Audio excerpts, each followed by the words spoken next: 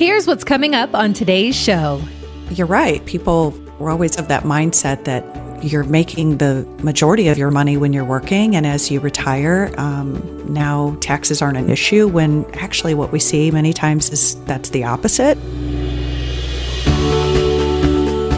Welcome to Marsha on Money with Marsha Harris, the founder and CEO of Unified Wealth and Retirement Planning. Hey everybody, welcome into another edition of Marsha on Money with Marsha Harris and myself, back for another episode of the podcast to discuss another component of the overall retirement strategy that's fairly important, and that's tax planning. Now, don't click off the podcast just because I said tax planning. You obviously clicked on it for a reason. We know it's important, right, Marsha? It's one of these things. Hey, it's not what you make, it's what you keep, whatever kind of term you want to go with, but tax planning can really make a huge difference in a retirement strategy. First of all, so how you doing? I'm doing great. How are you, Mark? Doing pretty well. Do you think that's accurate, though? I mean, it could make a huge swing, right, on how effective or efficient you are with your taxes. Oh, 100%. It's not the most exciting topic to talk about in the world, maybe for many, but right. Like you said, it's not about what you make, it's what you keep. Every dollar you save in taxes is a dollar in your pocket. So that's right. We want to make sure that we're being as tax efficient as we possibly can. And I like dollars in my pocket. I don't know about you, but I like think we all do. Yeah, I think so. Now, we're not talking about tax prep, okay? We're not talking about the getting ready for tax time, right? The whole, it's January, it's February, I got to get this stuff together, right? So I can go see the tax person. The dreaded tax preparation season. That's important, yes. but that's history, right? If you really think about that, Marsha, right? That's the counting the rear view of the prior year, right? Yeah. So what is the big difference in your mind then between tax prep and tax planning?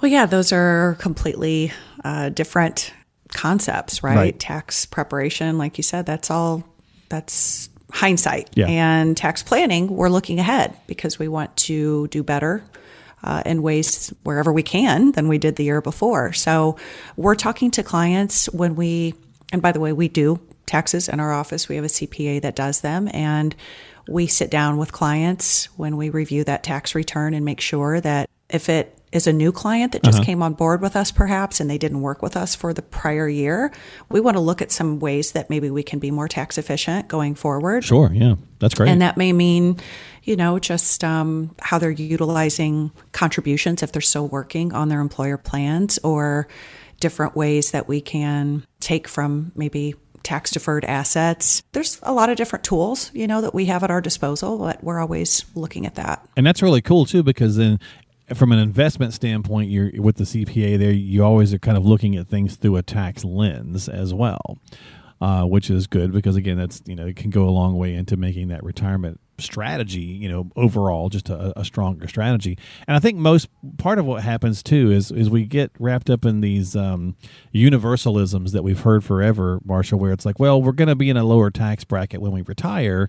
And so, cool, right? That's I don't think that's really the case anymore. Is that right more times than not nowadays, or no? No, that is such a misconception. You're right. People were always of that mindset that you're making the majority of your money when you're working, and as you retire, now taxes aren't an issue, when actually what we see many times is that's the opposite, because people may not be taking into consideration that in addition to Social Security, you retire and then that income goes away, right? But you're still going to replace that income with other income. So Social Security, then if you have a pension, especially if two people in the household have a pension, if they're blessed enough to both have that, and we do see that is income on top of your Social Security. And depending on how it's structured, right? Depending on how it's structured. And the other big part is, what about tax rates? If tax brackets go up and they're higher when you're in retirement, then you have very little control over your taxation, because it doesn't always come down to just being about how much income you're bringing in. Right. Those tax brackets are the other piece of that. Well, and a lot of times, again, we're conditioned, and if you hear something repeated enough, we have this bad habit of assuming it's true. So okay, well, I've heard it enough, so therefore I'll be in a lower tax bracket because that's just what everybody says. So therefore, that's the case. Or you add into that, well, I put everything into the 401k. Well, guess what? You owe, Uncle Sam. So you don't have $1 million, right? So you've got a partner who's been sitting around waiting on their share for however many years, so they're getting a little patient there at that point. They're like, all right, let's have our cut. So that $1 million is now more like 700,000, right? So you got to be as efficient as you possibly can be. So what are some strategies that we can think about or use while we're still working to improve our future tax situation? You mentioned the brackets. I imagine that's the biggest one where we try to see what we can do there. Yeah, and to your point, an IRA is actually, it stands for Individual Retirement Arrangement, not account. Many people don't realize that. Yeah. So it is an arrangement with the IRS, right? Those monies are growing tax deferred, and although that's a wonderful thing to save for the future, they're going to get their share. And so one thing that I didn't mention is we have required distributions that come out. So yes, many times people have income just as high as when they were working, and sometimes higher. Right. Yep. So yes, there are strategies that we can take. We certainly want to educate people and then help them take the steps to take advantage of Roth conversions where it makes sense. If they have a Roth 401k at their employer, sometimes people don't contribute to that, even though it's part of their I think options. More and more companies are adding that because it's definitely a newer thing, the Roth 401k. And it is a newer thing, and they are adding it. And sometimes, though, we still see that people aren't taking advantage of it because they're not completely sure. Well, I think part of that too, Marcia, is that who likes to pay taxes, right? Like, no, none of us do. So I think our mindset goes, well, if I can just kick this down the road for 30 years, why wouldn't I? I don't want to pay that now. Well, you're still going to have to pay it at some point. And this is to your point about the brackets. At least, okay, you know where you stand right now. So if you're in the 22% bracket, you know that number, for example. Whereas 30 years, what might it be? You have no clue. That's right. And that's exactly the conversation that we have with people, which is, hey, today we can control what your tax liability is, right? Because we know where you're at, but we don't know what that number is going to be in the future. So rather than, kick that can down the road, why not take steps today to see how to better that position that you're in later? And if you're one of those people that go, well, hey, you don't know, in 30 years, maybe my tax bracket wouldn't be 22, maybe it'd only be like 14 or something. It's like, okay, well, I think you're probably fooling yourself if you go that route, because we've spent way too much money and have way too much deficit to think that they're going to go, that we're in historic lows, right? And there's a good chance that these might be the lowest ones we see for a really long time. So again, nobody knows, right? It's all speculative, which is just about anything when you're talking about getting ready for retirement, whether it's dealing with the market or whatever the case is. There's speculation going on, but there's a lot of indicators too that you want to factor in. And so thinking about tax efficiency now and maybe making some changes to reduce that future tax debt, that tax bomb, certainly a viable piece to consider in that tax planning bit. Marcia, everybody should also realize that, we can maintain some control even after we've passed on. Now, they've made some rule changes that have made that a little more complicated, but walk us through a few of those pieces, please. Sure. Yes, there was the Secure Act that was passed, I want to say December of 19. I think it became in effect like the 1st of January 2020. And that was, it stands for Setting Every Community Up for Retirement Enhancement. I want to be the czar of acronyms, by the way. Quite a mouthful. I know. Financial services, I feel like this industry is just, it's alphabet soup. At the government, there's an acronym for whoever's everything. there, because the CARES Act stood for something, and it's always like I want to be the czar of acronyms. But anyway, so talking about the Secure Act. Yeah, so the Secure Act really, it has provisions that were aimed at, increasing access to tax-advantaged accounts for really to help small businesses, help people save for retirement. And the idea there is that it will, help to prevent just older Americans from outliving their assets. Right. And there were some changes with respect to the required minimum distribution age, which has always been 70 and a half, and it is now 72. So essentially there the IRS is saying, we are going to defer that requirement that you take money out of those tax-deferred accounts until age 72. Yeah, you don't have to cut us our portion until a little later. And I've talked with advisors all over the place, and they're like, I think this is probably good overall because many of their clients would say, hey, I don't need this money. What am I going to do with it? Blah, blah, blah. And it also allows those funds to, let's be honest, grow, which means the government gets more revenue as well, especially if it's still in those tax deferred accounts. So it's kind of a win-win, I think, on that one. Sure. Yeah. We see that too. We have many clients who do not need those required distributions, at least not at that age. And it can be, frustrating to have to take out money that you don't need. But you got to do it because they'll get you. You have to pay tax on it. You so don't, there's a little salt in the wounds. Yeah, it's a hefty penalty too if you don't do your RMDs. It's 50%. Yeah. Yeah, that's a big 50. Yes, a big 50. That's it's a pretty good chunk. So plus, the tax is still to boot too. So and the tax is still to boot. You're exactly right. So that was one of the changes. You mentioned planning for that, legacy and having some control over those monies. There is another part of the Secure Act which has been a huge change, and that is that prior to this, non-spouse beneficiaries who inherited IRAs could take those payments over their lifetime. So those distributions that person had to take out, they still have to come out, but they were able to what we called stretch them, and there was a term for the stretch IRA where they could stretch that over their life expectancy. Well, that has changed now. Yeah. And they've now put a cap on that, and it's 10 years. So Marsha, that account has to be liquidated over 10 years. To break that down a little bit for people, so if let's say for you and your son, if you were leaving your son $1 million, he would have had his life to kind of take that money out at different times and kind of stretch that out over however many years. Well, now he would have to take that out over 10 years, correct? That's right. So if you have a life expectancy where you can use those assets, or rather take those distributions that you are forced to take over your life expectancy, what if that life expectancy may be 30 years?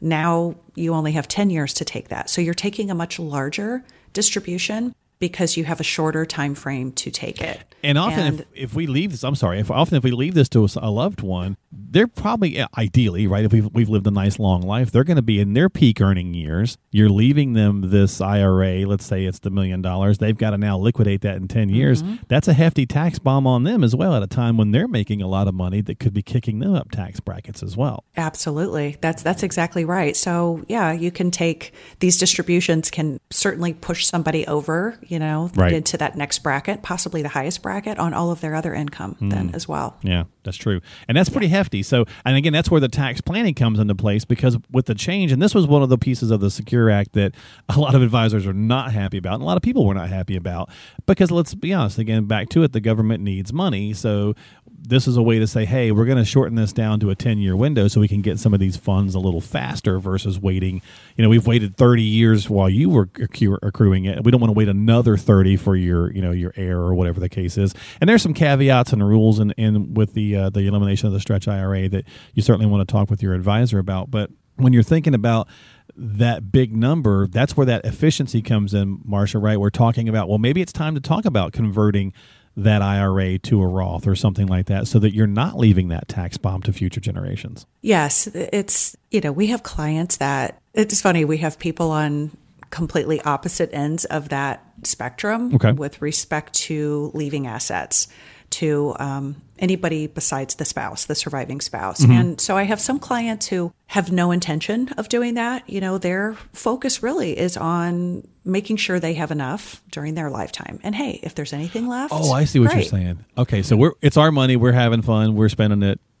We're not leaving the kids anything. Right. And if there is, then great. But if not, that's okay too. That's not really it's not a driving factor in the overall plan. I kind of think that's healthy though. It's like we're going to do what we need to do for us. We're going to enjoy our lifestyle because we've earned it. And if there's something left over, fantastic. But everybody's different. There's no right or wrong answer, right? I mean, I've talked to people who said, yeah, I'm leaving my kid a credit card bill. Kind of thing. And then others who want to leave them a lot. And so it's really what your preference, but that's important too, to have that conversation with your advisor, because that's part of the tax planning. Absolutely. Because then for those clients who say, or who are on the opposite end of that, and say, the goal here is let's set aside what we know we need and then This portion, though, we want to really make sure that we're being very tax efficient because we want to leave this to our kids or to our grandkids. So in those situations, maybe that Roth makes sense, right? Because would we rather leave them tax-free money or taxable money? Yeah, so, true. Yeah. Well, and this is where, with what you do being an investment advisor representative, this is where, you have the whole gamut in front of you to look at different tools out there. Now, a lot of people have said, the elimination of the stretch IRA makes generational wealth a bit harder to that's some of the rule changes are kind of making that tougher. So people start looking at insurance products or various different things. There's other ways to consider leaving, generational wealth tax efficiently. And that's where, again, with what you do, you have kind of the whole smorgasbord available to look at and find the best options. Yes, we do. We absolutely do. That's, the benefit of being an independent advisor is we can really go out there and access kind of the whole, entire universe, if you will, of investment options to kind of customize whatever those solutions need to be. All right. So taxes, to kind of close this out, not always the most fun conversation to have. Nobody likes doing the, having to write the check or whatever the case might be. But it's a fact of life, something we have to deal with. And there are a lot of ways to be proactive.